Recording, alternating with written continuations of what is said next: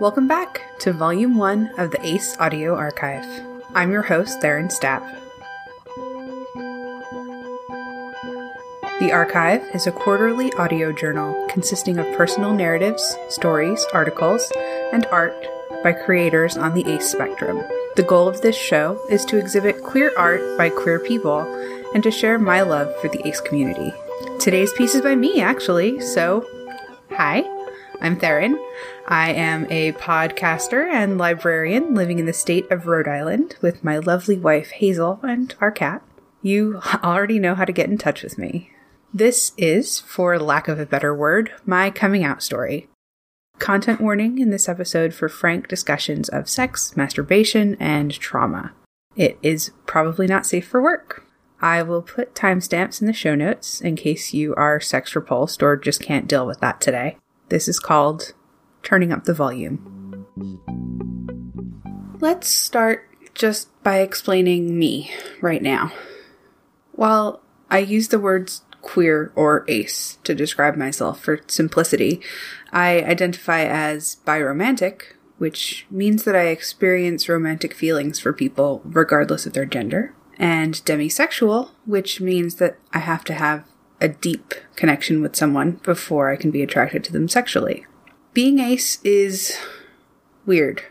In many ways, I have always known that I'm asexual, but it felt fake. Based on what little I knew about asexuality, it seemed like I couldn't love people and be ace. Like I had to be an automaton or otherwise devoid of emotion. I certainly didn't have the terminology to explain my sexuality until I was almost 30. So, let me take you on a journey. I learned very late what sex even was.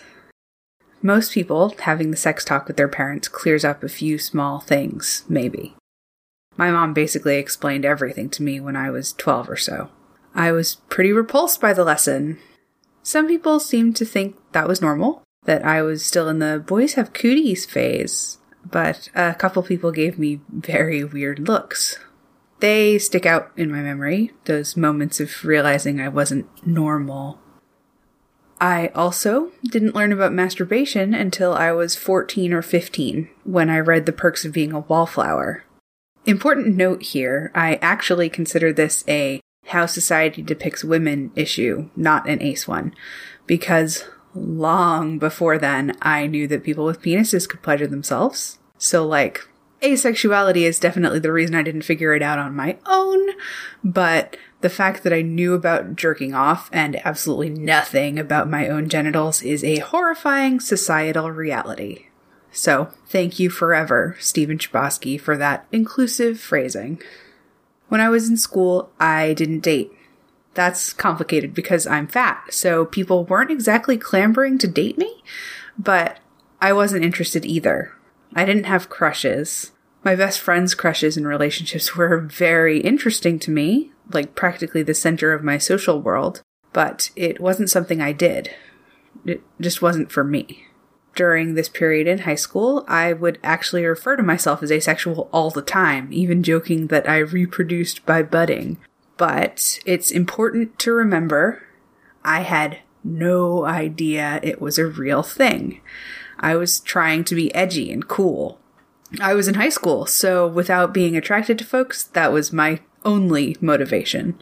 Thinking back, even though I have an absolutely silly number of crushes now, it makes sense that I didn't experience romantic attraction back then either. I always thought it was wild that people could want to date the folks they'd grown up with and seen at their worst in places like the bus and the cafeteria and gym class. But now I understand. They were horny. The pieces are falling into place. If you ask me how I didn't understand this very basic aspect of myself, didn't know that asexuality was real, I could tell you about how I graduated in a rural town in 2006. I was completely cut off from anything resembling queer culture, which is where I may have learned a little about it. I say even that dubiously. There was one out gay guy in my class of 180 students, and the only thing he talked about related to being gay was hooking up. And of course, I grew up knowing the internet is for porn. It's not where you go for good information about why you don't have crushes and don't want sex. And all of that is true. But the real answer is that basically nobody knows about asexuality. It is a secret sexuality accessible only through the third stage warp zone. It's not my fault, and it's not any ace person's fault if they don't figure it out until they're grown up. Each point on the ace spectrum has its own complications. Being biromantic and demi, my complication is the manner in which I fall for someone. When I was 19, I fell in love with Hazel, the woman who would eventually become my amazing wife. I fell for her hard and fast, and thinking back, it still sort of scares me. It was a very strange time in my life. I was deeply depressed. I spent so much time sleeping that I flunked out of school. And meanwhile, I was in this runaway online romance, where for the first time ever, I was thinking, oh, yeah, I want to have sex with this person. Our first time having sex was pretty traumatic for me. It was bad and painful. I didn't know what I was doing, and I didn't really have any instincts. I confided in my mom about it, and her advice was well-intentioned, but it just made me feel more broken and inadequate. Hayes was actually the only good part of it, being understanding even in my own lack of clarity and the inability to admit I wasn't really ready for it. And then she flew home a day or two later. So, bad days. Eventually, when she moved in with me, sex started feeling better, but really the experience was never less weird and awkward. I always have anxiety, but sexual situations would just put it into overdrive. And it was so frustrating for me to not be able to turn off my anxiety and make love to my wife. I love Hazel with every fiber of my being, and I couldn't enjoy the thing I was told was supposed to be the epitome of expressing it. Every story I've told in this essay is about an experience that made me feel weird or maybe even alien. This one, though, just made me feel completely broken. And we lived like that for about 7 years. So what changed? Well, for one, Hazel came out as trans.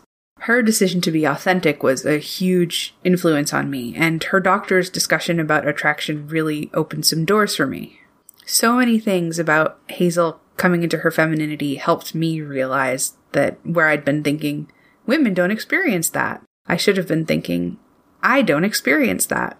It led to a lot of self-reflection and research that helped me understand that I was ace, that I could love someone romantically and not consistently be attracted to them. Otherwise, it boils down to finding representation. Most notably was the blog Arrow Ace in Your Face on Tumblr. I had certainly heard about asexuality by that point, but that blog was a huge deal for me. He wasn't just ace. He talked about romantic attraction as well. Is that a thing? And he was so loud and proud. It was revolutionary, and it was everything to me. It also helped that the blog was run by a fat guy. Seeing a fat person proud of who they are, knowing what they wanted, and just crushing it is a big deal. And really, that's why I'm making this show. I would like it if someday we can move asexuality out of that secret warp zone.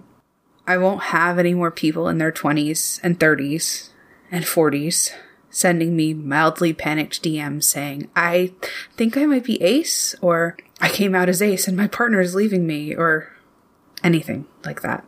I want people to have access to the information they need early and often. So, basically, if one loud ace could help me, then I'm going to turn up the volume as loud as I can. And until then, my DMs are open to anyone who is struggling or freaking out. You're going to be fine.